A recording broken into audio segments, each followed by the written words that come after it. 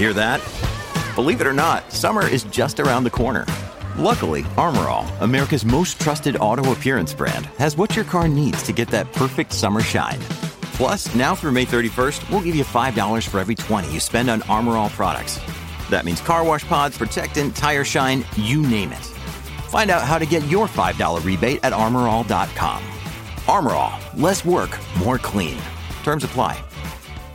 Today is a big day. BC begins the largest mass vaccination in provincial history, of course, and anyone 85 or older and Indigenous leaders 65 and older who made an appointment to get a COVID-19 vaccine last week will start getting those shots today. For the most part, seniors will be getting the Pfizer-BioNTech vaccine, but there are some major differences, right, between the 4 vaccines that Health Canada has approved. Oh, are there? Because we need to talk that through. There are so many rumors flying around right now. We decided that this should be Myth Bustin' Monday. And we're kicking off the Mike Smith Show with a good friend of the program, microbiologist with a specialty in studying emerging pathogens like COVID-19. You've likely heard of him before. He's a good friend of the show, as I mentioned. Jason Tetro is with us for this first half hour. Jason, as always, good to chat with you. It's great to be with you. Holy rumor mill. It feels like as the mass vaccinations ramp up, as people are booking their appointment and it's reality, it's no longer necessarily the frustration of not having the supply. Now it's like, okay, the supply's here. Okay, let's break down which one's not the great one. And you and I have been talking about vaccines since the first news story broke of the development of the Pfizer-BioNTech, and then the sharing of information and the explosion of science in 2020 to get us where we are today. Can you give us just some perspective on how incredible it is that we even have these vaccines right now? Well, I mean, it's not just incredible because of the last year. It's incredible because of the last 30 years. Because many of the platforms that were used for other purposes, like curing cancer or dealing with chronic diseases or even dealing with infections, have been repurposed to actually develop vaccines. And so as a result of that, when we had SARS-CoV-2 basically turn into a pandemic, we were ready on the research side to be able to put something together. What's amazing, though, is that we did it exactly at the same speed that we do the flu vaccine every single year. That, to me, is the most amazing thing because our regulatory system is in place, our development is in place, and our essentially upscaling is in place, although there have been a few hiccups because, you have to go from 1.3 to 2 billion per year. You're going to have to shut down for a little bit. But other than that, the blip, it's been really, really cool to watch this happen. And it really does pose great optimism, not only for the end of this pandemic, but also that future pandemics down the road will only last months as opposed to, years or decades. So, Jason, when we found ourselves in the precarious position 1 year ago, right now, where the World Health Organization declared the COVID-19 pandemic, there were some experts and scientists who thought the timeline could be anywhere from 18 months to 4 years to forever. The vaccines have really changed that. Oh, yeah, absolutely. And we have to thank Ebola for that. And I know that sounds really strange, but when Ebola struck in West Africa back in 2014, 2015, what ended up happening was people were very concerned that this was never going to go away. And it would actually end up being the worldwide pandemic that we saw with Dustin Hoffman and Outbreak many, many, many moons ago. Thankfully, though, we had a vaccine here in Canada that was already made. And so they were able to develop this very, very quickly, and they were able to help control that. And even now, when we have our outbreaks of Ebola, it's getting controlled. And so that essentially was the stencil for what we're going through right now with SARS-CoV-2. It's just that there is that delay of about 9 to 10 months, just like the flu vaccine every year, that we had to go through. But it was almost like clockwork. In the next segment, we are opening up the phones. If you have questions about vaccines, the rollout, concerns one way or the other, you want to talk it through with our super awesome science show guy in Jason Tetro, a microbiologist with a specialty in studying emerging pathogens like COVID-19. You can line up on our phone line, 604-280-9898 or star 9898. We're going to do a full segment of taking calls on this subject. But Jason, I want to get to some of the rumors around the various vaccine brands here. Can you give me just a little bit of a general Coles Notes? Because people have definitely learned the brand names of each, but some come with different press than others. This is what you need to know. We have two branches of our immune system that are targeted by vaccines. One is called antibodies, humoral. The other is T cells, cell-mediated. Now, what you want to do is you want to have a vaccine that's going to stimulate hopefully both, but it's probably going to focus on one or the other. So when you look at the mRNAs, they tend to really focus on antibodies, which is awesome. And if you look at the adenovirus ones, which are the AstraZeneca and the Johnson Johnson, those focus on the T cell, which is awesome. But here's where it gets really interesting. When you turn 50 and as you get older, the cell-mediated or T-cell response starts to go down very, very slowly. I mean, over time, it goes down. But the antibodies, they stick around forever. Like people who basically lived through the Spanish flu still had antibodies against that particular virus. Like that's how amazing antibodies are. So the whole idea is that you want to focus an age group to the type of vaccine that is going to be best for you. That's essentially where we get all of this discussion of age specificity. However, all 4 vaccines have been tested in all age groups, whether it be in the clinical trials leading up to approval or afterwards, real world data. And it shows that all of them are giving everybody the opportunity to fight off mild to moderate disease and definitely preventing serious and onwards. So basically, no matter what age you happen to be, if you are offered a vaccine, well, to quote Hamlet, get thyself to a chair and roll up that sleeve. We found a little something funny. If you don't follow Brittlestar on Twitter, Stuart Reynolds, Brittlestar, oh my goodness. Yeah. Here is just a taste of what was posted yesterday on reasons to not get a vaccine, tongue-in-cheek. Have a listen. You may not want to get the vaccine for one of many other reasons, such as you're a big chicken and you're scared of needles. You can't get enough of those lockdowns. You have a complete ignorance of medical science for the past 100 plus years. One time your friend had mono and you remembered that you both shared a drink from the same cup the week before and you didn't even get it. So you're kinda invincible. This is such a funny take on a very serious subject matter, because if you dive deep enough into the anti-vax world, some of the sparkly things, some of the randomness, it's like, did you know that there's the same stuff in one of those vaccines that they put in hot dogs? It's like, what are you talking about? Really, the fear-based reasons to not get a vaccine. Jason, with you and I, every single time we've talked, you have said, the best vaccine is the one that's in front of you and being offered to you in this moment. Oh, yeah, absolutely. And I think if you were to create a list of the rumors or conspiracy theories, I think my favorite is still that mRNA is going to change your genetic material. And the reason is that if you did grade 9 biology, you know that our cells have a nucleus, and inside the nucleus is our DNA. And mRNA is actually on the outside of the nucleus. Now, mRNA is produced inside and pushed out. That's how it works. But it's not.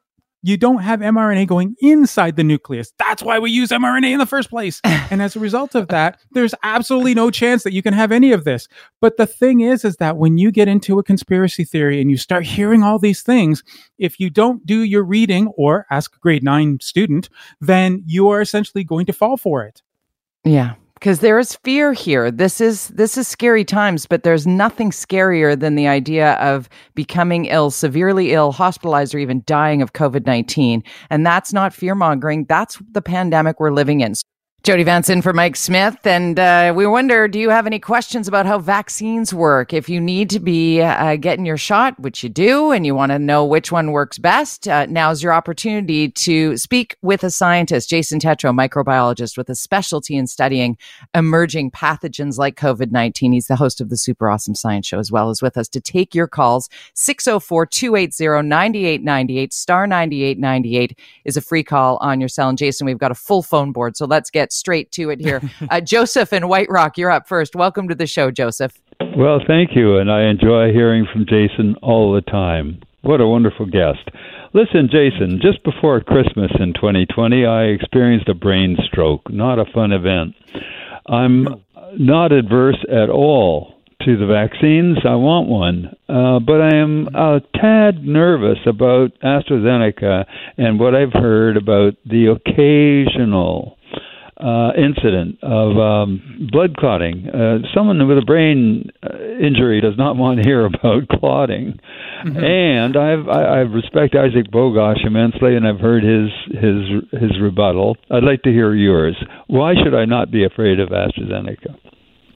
Yeah, absolutely. First off, when you say occasional, it's like getting tickets to the Super Bowl. In other words, it probably never is going to happen. But anyway, when it comes to a vaccine, whether it be a flu vaccine or a COVID vaccine or any kind of vaccine that involves a live virus, whether it be an adenovirus, influenza, whatever, there's always a risk that there's going to be an increase in the immune response.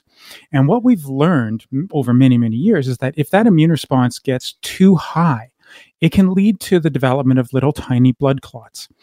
We're seeing this more and more in COVID-19 just as an infection. But for vaccines, this has always been something to be looking out for. And whenever you're in development of a vaccine, it's one of the primary things you want to try and look for.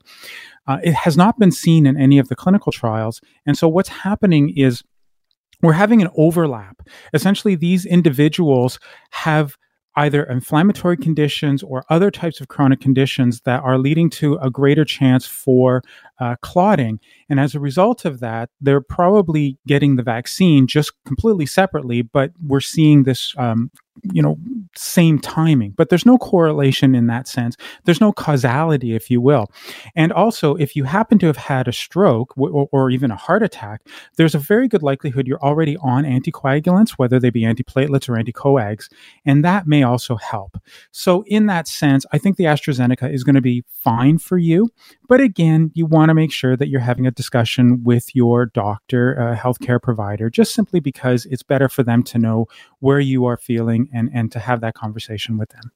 Good one. Okay, so let's keep rolling here on the phone line, 604-280-9898, star 9898. Your questions for Jason Tetro. Peggy in Coquitlam, welcome to the show. Hello. I am 86-year-old, and I had a very, very bad reaction in 1967 to flu vaccine, and they think it was from thimerosal, the preservative. That is my concern about getting another vaccine. I have never had another flu vaccine since then. Mm-hmm. Well, first off, thimerosal is not used in any of the vaccines that are used for COVID-19. That's the first thing. Secondly, even in all the other vaccines that are out there, thimerosal was not being used. So I don't think you really need to be concerned about that. But at 86 years old, I mean, you've lived already. So the reality is you want to be protected against the things that are going to really affect you at this moment. And so that's one of the reasons why the COVID-19 vaccine is definitely for you. And also, getting a flu shot, depending on what year it might be and that type of thing, may also be something you'd be interested in. But don't worry about thimerosal anymore. And by the way, 1967, it wasn't the thimerosal, but email me. We can talk about more of that later. Does that answer your question, Peggy? Things now, and that was just a hazard of a guess, and I was told not to try anything since, which I haven't. And that's my concern. Is there a derivative or a similar substance? No, there is not. You can feel confident in what Jason tells you. Yeah, ever since the Searle incident in 1976, the way that we develop vaccines has changed completely. And again, if you want to know more information, just find me on Twitter at @JATetro. There you go. All right, let's keep rolling down the phone lines here. 604-280-9898. Marshall in Surrey, you're up next. Welcome. Thank you, Jason, for your expertise. I'm anaphylactic and I have concerns if taking a vaccine might cause me problems. Yeah, that is also something that we've been looking at more or less since the actual approval, because we didn't see very much anaphylaxis in the clinical trials.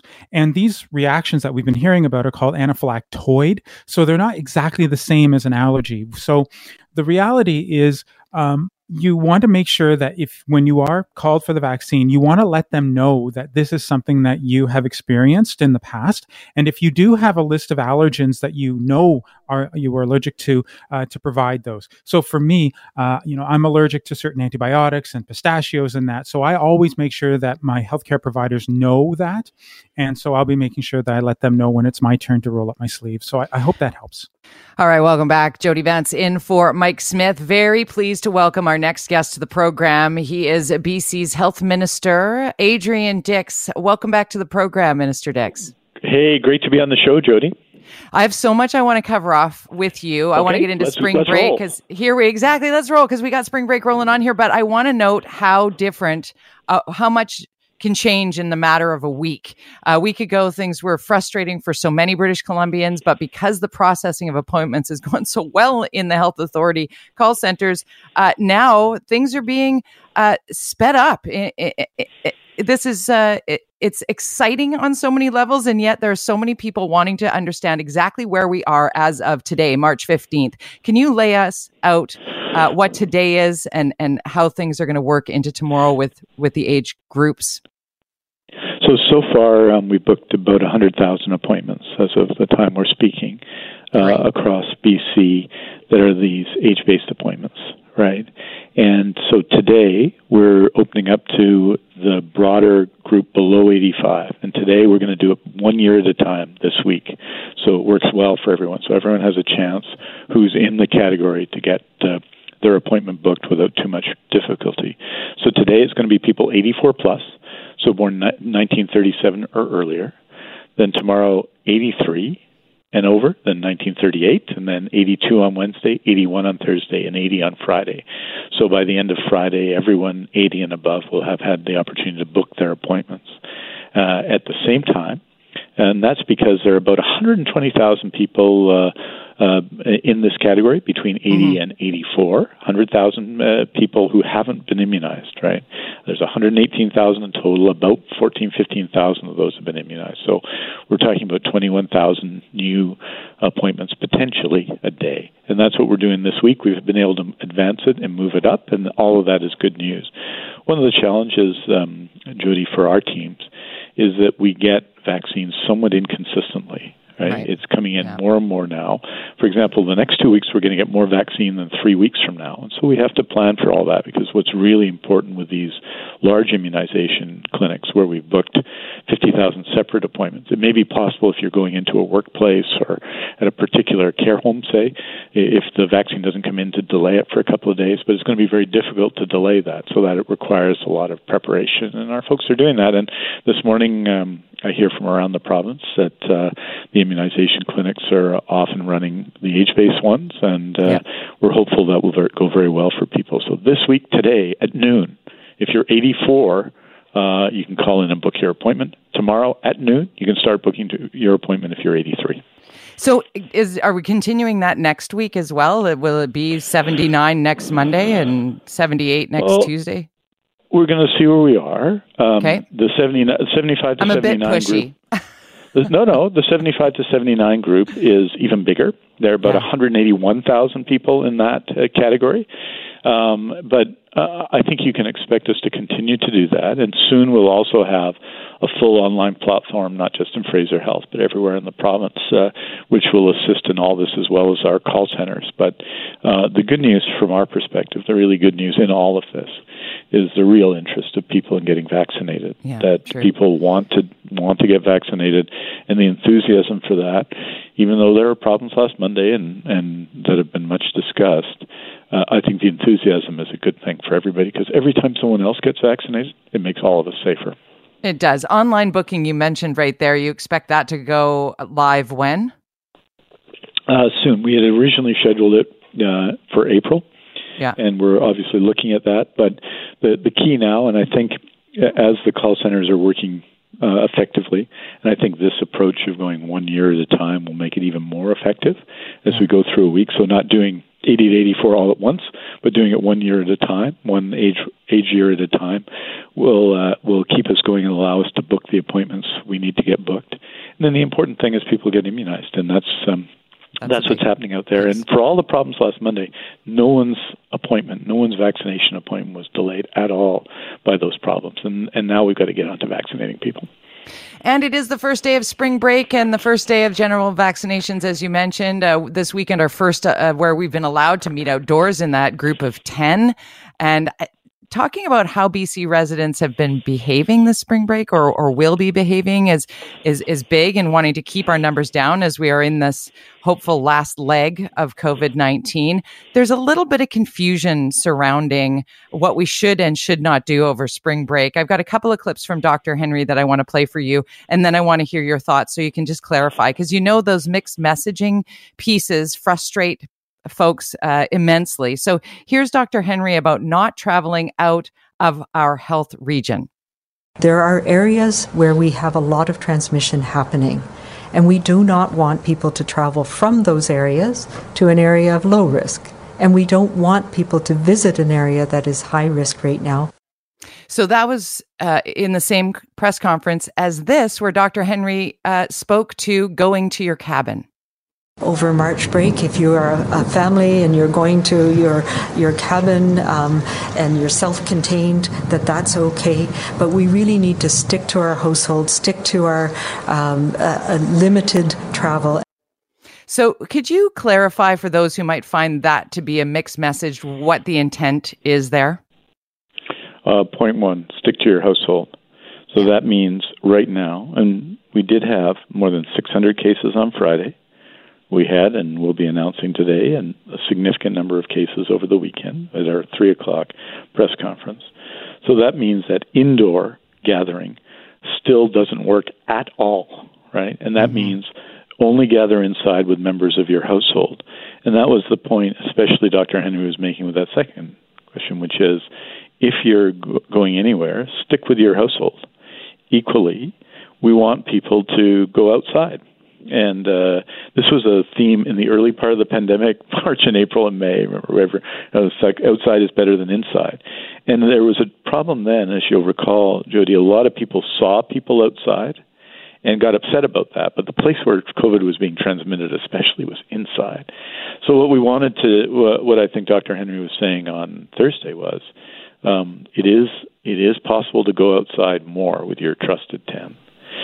1. 2, let's not travel to spring break. Let's not, it continues to be a problematic time. There are more than 300 cases in Fraser Health. In January, there are a lot of cases in Interior and Northern Health. There are fewer now in Interior Health, but a lot in Northern Health. So let's, this spring break, get outside in our own communities. And that's really the core of the message, right? And I think that's what Dr. Henry was trying to communicate and was communicating on Thursday. That, spring is here. It's a beautiful day where I am right now in Victoria. It was a beautiful day in Vancouver, I believe, where you are. Yes. And so we want people to get outside, because to keep your children cooped inside during spring break wouldn't have worked for anybody.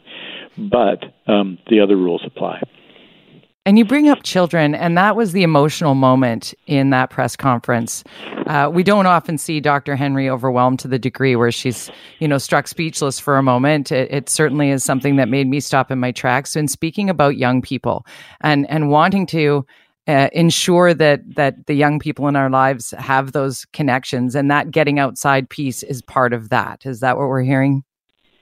Yes, I think so. I think, and just being outside in spring is an inherently healthy thing. That doesn't mean we shouldn't be wearing masks and doing all of the things and the safe physical distancing and limiting it to a very strict group of people you'd be gathering with. But I think that it's important that children have that opportunity, and that this is not a repetition of March of 2020 and April of 2020 when we really were stuck inside, and because of what we knew then. And so I think this is a good thing and a healthy thing. We all, I think, are affected by the pandemic in sort of broad social ways and then in personal ways, right? And it affects all of us differently. And I think there's a tendency sometimes to be very quick to judge. And all of us are affected by these decisions. I know Dr. Henry, at a personal level, we all know people who are being affected in this time, in this pandemic, a great deal. It's not just the statistics. The statistics are real. And Dr. Henry is very assiduous at staying in touch with people, as am I. That's part of my job. And so we hear those stories personally. And just in the last few weeks, I've talked to lots of people who've told me that they've had memorial services for ones they've loved. I mean, this is a regular theme. And we've only had 9 people at them. And boy, that was difficult. And we hear that. But right now, we got to stay safe. We do. And just to put a poignant end to the confusion piece is that traveling to your cabin with your family bubble only is that caveat here. This is not a time to do the safe 10 the people that you have been missing and meeting at your family cabin. That's right. And I mean, indoors, together indoors is right. Only for your household. And, it bears repeating, together indoors is only for your household. And these are the very challenging situations about the way we gather, because a lot of the places that we gather that are important to us, in my own life, the importance of church in my own life, the importance of cultural events in my own life. My wife is a writer. All of those things are incredibly important, but we can't do those things. We can't gather in that way right now. And we're working to find ways and working together with groups to find ways to be able to do that in the period to come. But that's just on the horizon. But right now, this moment is a super dangerous moment for people. Because we have a lot of cases of COVID-19. It's no less dangerous than it's ever been during the pandemic. And so we want to keep people safe in this period when we're rolling out the vaccine that we have. Let's keep doing the things that have been working to save British Columbians as we get everyone the vaccine as the mass rollout begins in earnest today. Health Minister Adrian Dix, thank you, as always, for taking some time out for us. Hey, take care anytime. Jody Vance in for Mike Smith. We've covered a lot of topics over the course of the show thus far as we step into spring break. We've been talking about the mass vaccination rollouts. We've talked about the various vaccines that are available, vaccine passports, travel as we head toward the end of COVID-19, a very COVID-heavy couple of hours for sure. If you have any comments on any of those topics, please feel free to call our buzz lines. The phones have been just rocking today. I love that you're all tuned in and taking part. So remember, the buzz lines are always available to you. 604-331-BUZZ, 604-331-2899. If you didn't get through with a comment, please do know that our producer, Sarah Hyde, is all over those buzz lines. If you have something you'd like to say, we'll play them later on in the show. 604-331-BUZZ, 604-331-2899. Bit of a pivot here. First day of spring break, as I mentioned, for those who have kids anyway, taking a little break and getting outside. We're allowed to have our trusted 10 that we can connect with outdoors, keep it moving, keep it distanced. If you don't keep it distanced, keep it masked. But so many of us, how many COVID puppies have you seen? So many people have found that this last year has been the perfect time to get a pet. And we're all hitting the trails together. I've got a couple dogs. I'm out every single day dog walking, see the dog walking community out there. And a member of the dog walking community is actually a good friend of mine with a last name that might be recognizable to regular listeners here on CKNW, in Kathy Tostenson. Kathy today, though, is representing as a pet owner, a concerned pet owner. I would like to welcome you to the show. Thanks for being here, Kathy. Thank you, Jody, for having me. And joining you is Dr. Alistair Westcott, who's the medical director at Mountainside 24-Hour Emergency Animal Hospital. And the reason why we've gathered here today is the astounding spike in dogs being poisoned by THC. Finding that roach or discarded, used joint that is ingested by a dog and what happens. So, Dr. Westcott, I'd like to welcome you as well. I didn't even give you an opportunity to say hello. I'm so into this subject. Thank you for taking some time out today. Good morning, Jody, and good morning, Kathy. Thanks for having me. Let's start with you, Kathy, and your experience with Wilson, and actually numerous experiences now living on the North Shore and going through the trails or through parks there, and THC poisoning impacting your family. Absolutely. Well, anybody that knows us know that we love golden retrievers, and we have two. We have Wilson, who is 5, and Mia, who is 2, and they are a major part of our family. And for anyone that has a golden retriever, they absolutely know how much they love their food and their snacks. And if they don't come when you're offering one, you just know something isn't right. And that was absolutely the case with Wilson. So 2 weeks ago, after coming home from a walk in our neighborhood in Lynn Valley, Wilson began exhibiting symptoms that I had sadly seen 1 year earlier with our 12-month-old retriever, Mia. So Wilson was sitting on our couch, and sometimes our dogs sleep on our couch, when I called him over for a snack, and I immediately noticed that his head was swaying, he was disoriented, he was twitching, and he fell off, or when he got off the couch, he fell. He could barely walk, and he jumped when I pet him, and with any loud noise, he jumped. And I knew right away that he had ingested cannabis. So we quickly called Mountainside, and they were waiting for myself and our son Ryan. And Ryan basically had to carry Wilson in because he could not walk. He was just absolutely out of it. And I can't say enough about the team at Mountainside. They were just so caring. They were excellent. And we ended up waiting 3 hours in our car because we couldn't go in, of course, with COVID, while they did the diagnosis. And a urine sample was taken, and then a rapid response drug test was administered, where it was determined that Wilson was suffering, sadly, from cannabis toxicity. And he was given activated charcoal and thankfully didn't need to stay overnight. But, once we got him home and he was safe, it took him a full 18 hours to recover. I posted a picture of him on Facebook and Instagram, and I had one of my friends actually comment and call me to say that he had looked like he'd had a stroke. Half of his face was all, it was just out of balance. And then the comments of concern and anger and compassion immediately started being posted, with friends indicating that they had also experienced or knew of someone that had had a similar situation. And in fact, one of my friends said I was the 6th person in the past couple of weeks that had heard about this. And the next day, Jody, you called me after I posted a nice picture of Wilson, who was back to quote unquote normal. And Jody called me and said, how's Wilson doing? And it's that time when we both realized that we needed to take this on and build and create awareness of this very, very serious issue that is happening. So that's my story. This is the motivation here, is the awareness of, people, it's legal. People are going to smoke pot. They are going to partake outdoors, being safe and social and what have you. But Dr. Westcott, can you give us an idea of the increase perhaps in instances of THC poisoning in dogs? Directly with the legalization of the recreational use of marijuana, we've noticed about 15 to 20 cases a month that come through here on average. It's quite recognizable to us now. We can sort of tell that they have this from the moment they come in based on certain characteristic signs.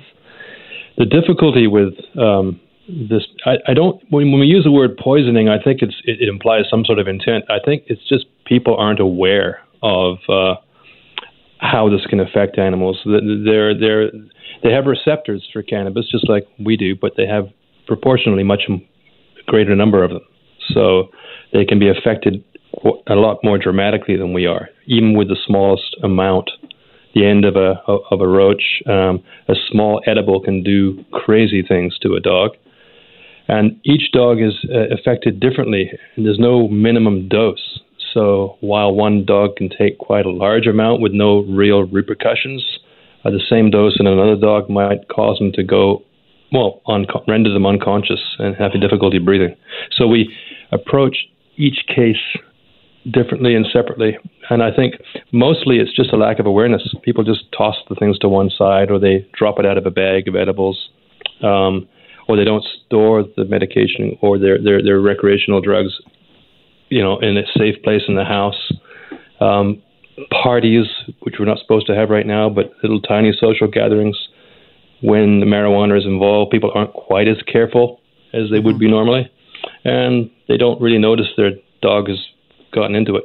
So I appreciate the correction on the poisoning, because the intent is certainly not, I think, part of it here, but it is just a lack of awareness of the impacts that this toxic substance can do to our pets. Now, when somebody like myself, maybe taking my two small dogs out for a walk, and one of them starts acting odd, how urgent is it that I get my pet to a vet?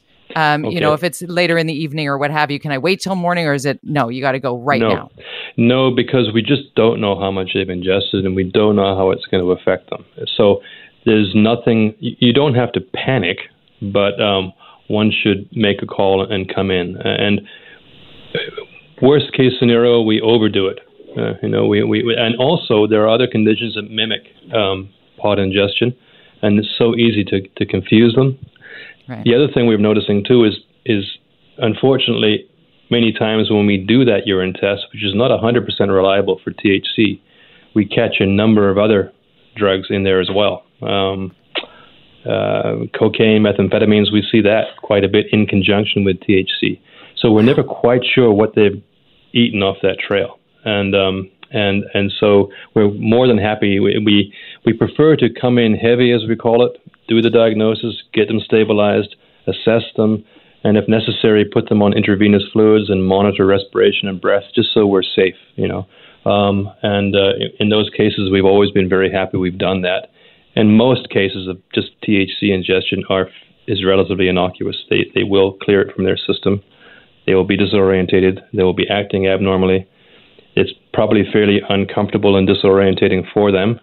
And it's nice to have them in a safe place where they can be monitored safely and that sort of thing. So when you are suspicious that something is not right with your dog, and they're especially neurologically staggering, trembling, acting erratically, then just give us a call. We're more than happy to answer questions on the phone, and in most cases, we will encourage you to come in. Jody Vance in for Mike today. He'll be back tomorrow. We're continuing our chat about animals, and specifically dogs, ingesting cannabis, the accidental toxicity that happens when your dog maybe finds that randomly dropped edible or roach that had been tossed aside by somebody who had smoked a joint, maybe at a park. We need to raise awareness about disposing of things like the end of a joint called a roach, and how dangerous these can be for our dogs. How to identify a dog who maybe is under the influence of THC and what needs to happen there. So the phone lines are open if you've got a question on this, or if this has happened to you. 604-280-9898. Star 9898 is a free call on your cell phone. We're with Dr. Alistair Westcott, who is the medical director at Mountainside 24-Hour Emergency Animal Hospital, and Kathy Tostenson, who's a pet owner who just went through this not once but twice over the last year. And on the line now, we'll welcome Tara from North Van to the program. Tara, welcome. Thanks for calling. Thanks for having me. I appreciate the topic and your guests, their experience, and what they've been through. My family are new first-time dog owners. It took us years to make the commitment.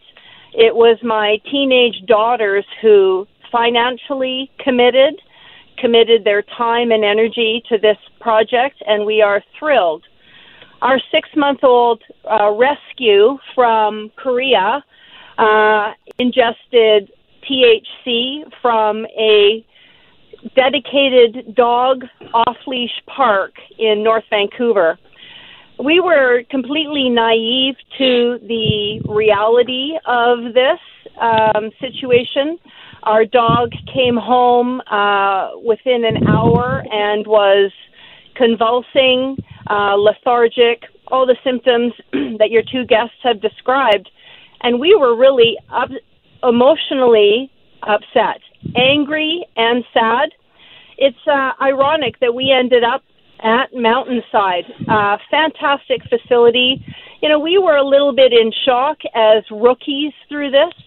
But what saddened me and why I called, Jody, is because the staff there told us that our puppy was one of 6 others in the facility also suffering from the same reality.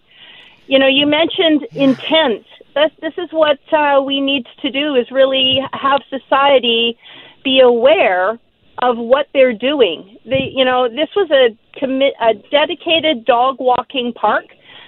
Somebody had to know what they were doing. And visiting since to this park, we've seen suspicious people walking through smoking. And whether it's a cigarette or marijuana is neither here nor there to me, but their intent to drop their butts on the ground. You don't see new parents dropping dirty diapers on the ground. You don't see people leaving bags of garbage on the street. People have to be accountable for their actions and use much more common sense than they are. Thank you. I appreciate your call, Tara. Thank you so much. And Dr. Westcott, certainly kudos to your team at Mountainside 24-Hour Emergency Animal Hospital. And Kathy, this speaks, you can hear it in Tara's voice. This speaks to precisely what you and I are talking about. She's going through. Exactly. And we need signage. We need signage in parks. We need it in the beaches, trails, to let people know to take it with them. And the signage, we can't be preachy with it. It needs to be interesting. It needs to be engaging. You and I talked yesterday about the signage, do Chilling Park or clean up afterwards on the North Shore trails. But, we need to be having that message out there. What could we say, Dr. Westcott, that would resonate with people with regard to the impacts on dogs? I think most people are very cognizant of pets. Everyone loves pets from all walks of society. There's very few that don't, especially dogs. And I think people just aren't aware of the impact that this might have on them. It's not cute. No. They are very upset, the animals, when they come in, and very disorientated.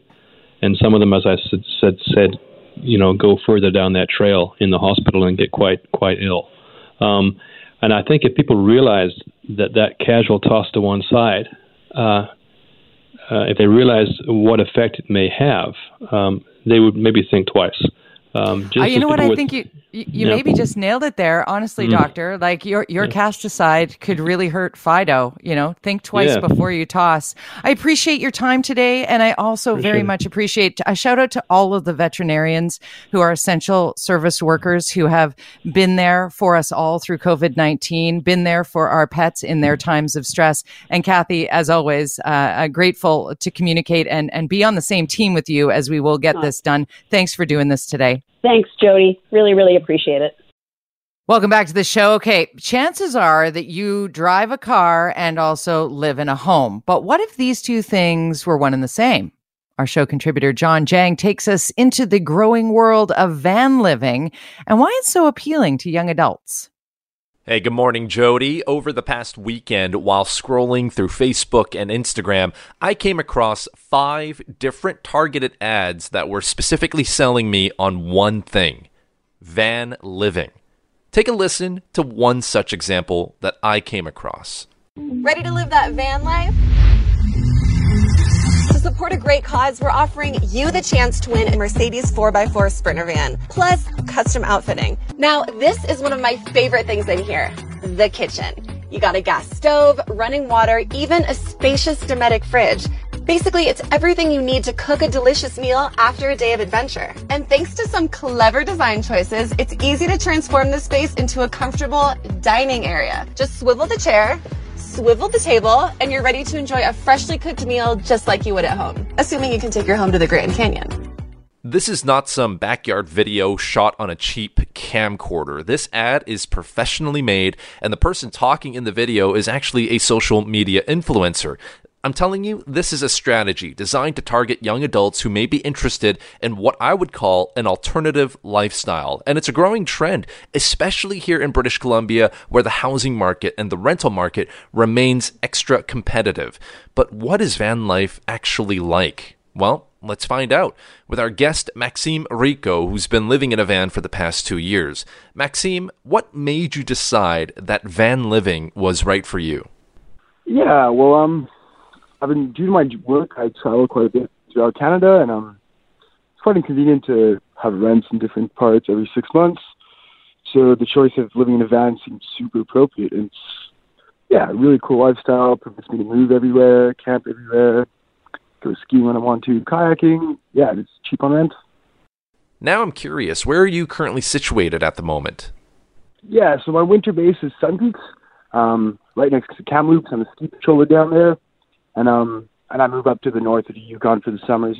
All right, so every 6 months you're driving across the province anyway for work, so I guess you realized living in a mobile home sort of provides some advantages here for you.